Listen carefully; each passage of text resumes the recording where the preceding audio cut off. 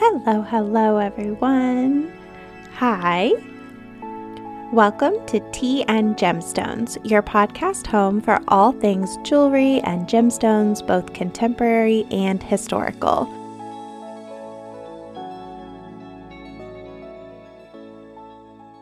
Sometimes we talk about why diamonds come in every color of the rainbow, analyze red carpet looks, or discuss the very history of gold itself.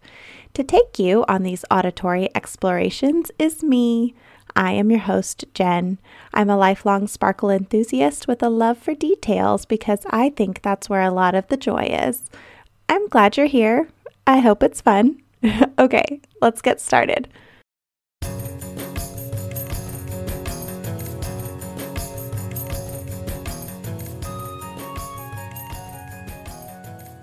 Sometimes, a lot of the times, jewelers, collectors, and gemologists are solitary creatures.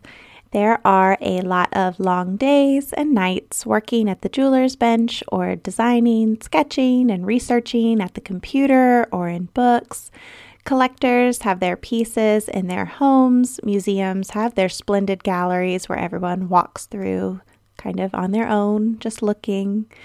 But with resources like Instagram and TikTok, those have provided avenues for connecting and sharing. But how do you bring all of this together, all these things together, all these different people in the gem world?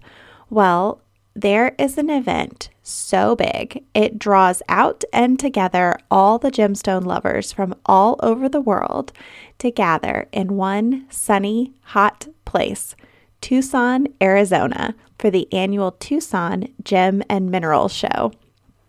It's considered the largest, oldest, most prestigious gem and mineral show in the world. At least that's what it says across the top of the gem show's own website. But it's not really hyperbole. Before I make your head swim with a lot of big numbers, let's establish the backstory. The Tucson Gem and Mineral Show is hosted by the Tucson Gem and Mineral Society, a group that was founded in Arizona in 1946. The society has a simple mission statement. I'm quoting from their website, quote, "To encourage interest and study in geology, mineralogy, lapidary, and allied earth sciences," end quote. Side note, lapidary is a word that means relating to stones and gems and the work of engraving, cutting, or polishing them. In modern times, we commonly say gem cutter, but it is just as correct and a good bit fancier to call someone a lapidarist. So the society has some lofty goals. They host educational classes and lectures and provide supporting grants to museums for mineral collections and fund scholarships to the University of Arizona for geoscience students. But the big kahuna of the society is without a doubt the gem show. The first show was in 1955 because of the determination of a man named Dan Cottle. Mr. Cottle worked as an electrician in the 1950s in the copper mines of Arizona, and he was a member of the Tucson Gem and Mineral Society. As a hobby, Mr. Cottle, with his wife sometimes, used to go out to abandoned mines to look for things like turquoise. He was a rock hound, which is a term for an amateur geologist or collector of mineral specimens. He thought it would be fun to have a big gathering to do all the things the society talks about in their mission statement. The society paid $65 to rent out the Helen Keeling Elementary School in Tucson, and the school is still around today, and members of the society displayed their personal collections, and vendors came and set up booths. In 2013, Mr. Cottle gave his only video documented interview about the origins of the first gem show, and he talks about how some of his fellow society members hadn't believed in his vision for the show, and he really enjoyed saying, "I told you so," when over 1,500 people attended the show. Pretty impressive when census records tell us the entire city of Tucson only had 55,000 residents in 1950. Mr. Cottle, in his interview, he even quoted one of his direct naysayers by name. He says, quote, Sid Wolfson, one of the board members, came up to me and said, I wish to apologize for my attitude. Tucson can have a mineral show, and considering everything, a pretty good one at that. End quote. Yeah, you bet Tucson can. Thanks, Dan Cottle. He got to enjoy many, many more shows. He lived until 2018, well into his 90s.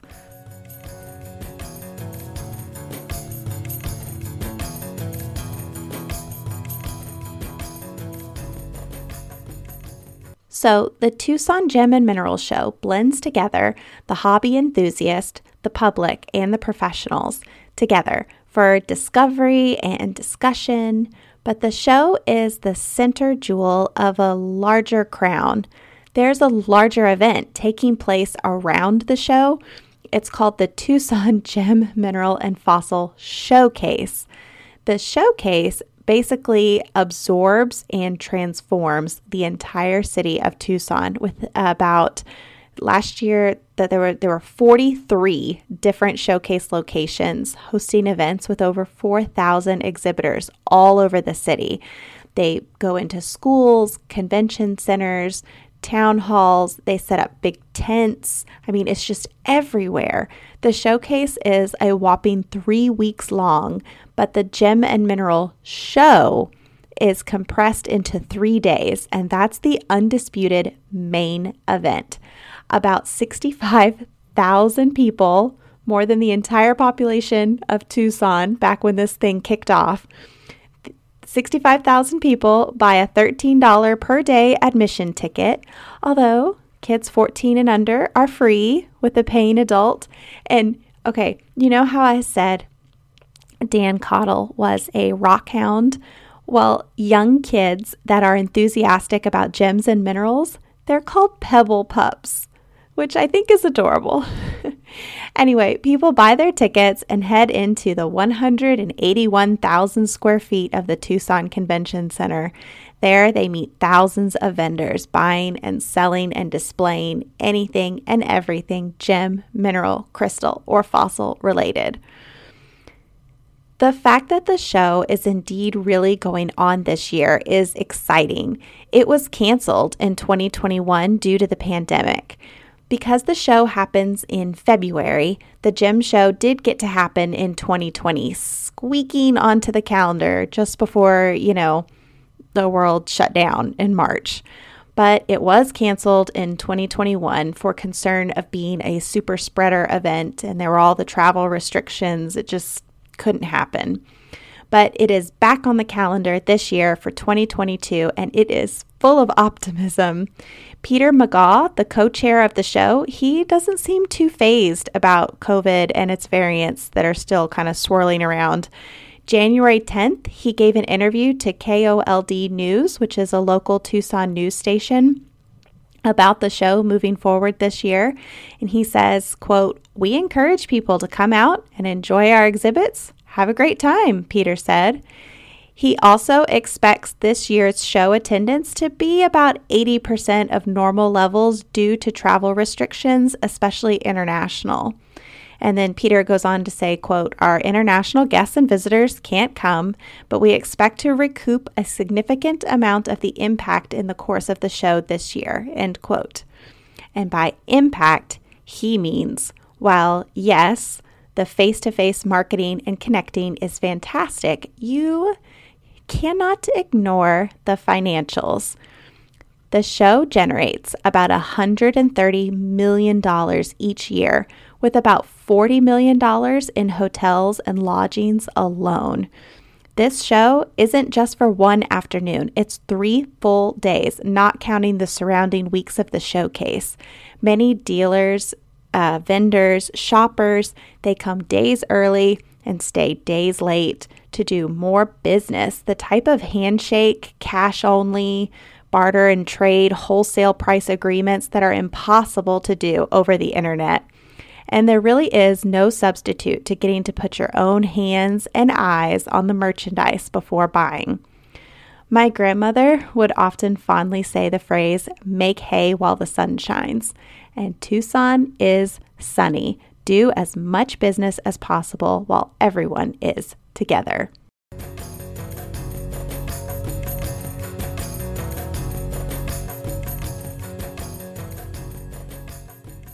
But it isn't just all in-person business transactions. A big feature of the show is the wow factor. Traveling museum quality exhibits for everyone to gaze at. Masterful works of art created from gemstones and minerals. These are treats for people to look at. And they're trying to get new people hooked on the beauty of geology too. Here's some examples. In 1957, the centerpiece of the third annual gem show was from a Mrs. Emma Clark from Redlands, California. She brought an entire dinner, a full meal, where each item was a rock or mineral she had carved and polished into masquerading as a pot roast, mashed potatoes, slices of ham, peas, loaves of bread, and a dessert of apple pie and chocolate cake. 1960 is when the Smithsonian started getting involved, thanks to society members sending a written invitation to the assistant curator of the Smithsonian Institute's mineral collection. The curator, he did come to the show, and he crashed in the guest room of a society member to avoid the packed hotels. With the prestige and resources of the Smithsonian, the Gem Show has been treated to visiting exhibits of priceless treasures like the Logan Sapphire, which is a 423-carat, purest, darkest blue sapphire brooch framed by 20 round white diamonds. It's gorgeous. It's kind of a long cushion cut shape. It's amazing. There have also been Fabergé eggs from the Russian Empire have made appearances, and the Star of Asia, which is a 330-carat cabochon cut star sapphire, one of the largest of its kind ever found. It has graced the show. One of my personal favorite displays was a couple years back from a $500,000 necklace called the Great Chrysanthemum Brown, which is a 104-carat light brown diamond surrounded by 410 other stones, making this organic leaf-like kind of vine chain full of sparkle, all set in platinum. In recent years, the show has featured massive, beautiful specimens of huge geodes of amethyst and quartz, so large a full-grown man could climb inside and have room to spare. There's been a 3-foot tower of pinky raspberry rubellite that looks like dripping celestial frosting. It's on display backlit, so it seems to glow from within. A set of miniature musical horns, trombones, French horns, tubas, all carved from materials like tiger's eye and rose quartz, suspended on delicate gold frame stands, each just a few inches in size. Bins and bins and bins of stunning gemstone beads carved in every shape and texture you can imagine. And on the opposite side of Tiny, you can be confronted with a fully assembled fossil skeleton of a triceratops posed in a defensive crouch, frilled head lowered. Okay, I have just been gushing and gushing, but the fact that this myriad of amazing things are all just packed together in tight rows and aisles all through this convention center, and you just walk and your eyes are just going to see one thing after another after another. It's just a feast of interesting. And as much as I would love to be a big-time buyer, strolling each aisle, stocking up on anything my heart desired, the fact is, I don't think I'm ever going to be the person who walks into a gym show with wads of cash.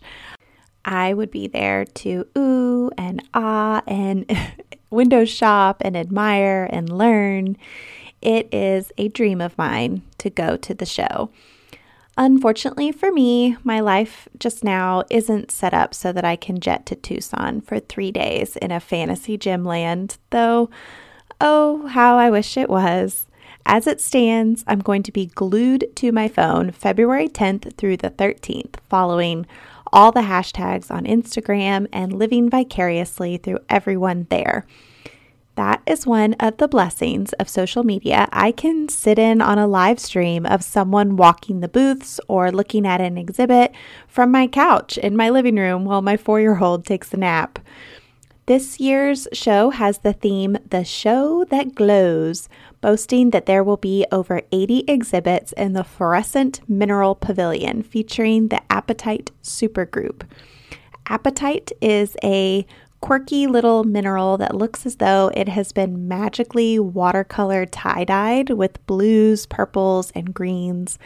I love the hearkening to history for this year's theme. The gem show's founder, Dan Cottle, fluorescent minerals were known to be his very favorite rocks.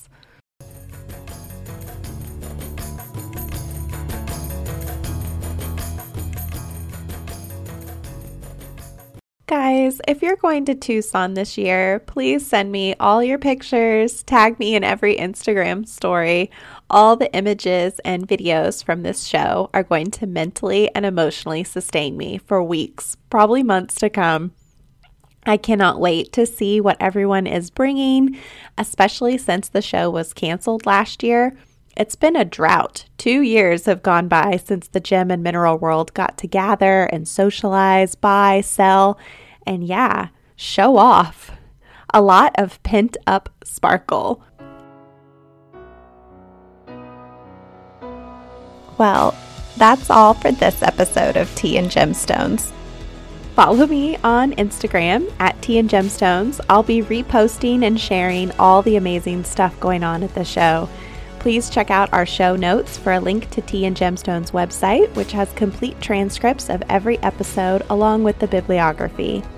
Music has been by Joseph McDade and Audionautics. As always, I have been your host, Jen. It has been a pleasure hanging out with you. Until next time, stay sparkly.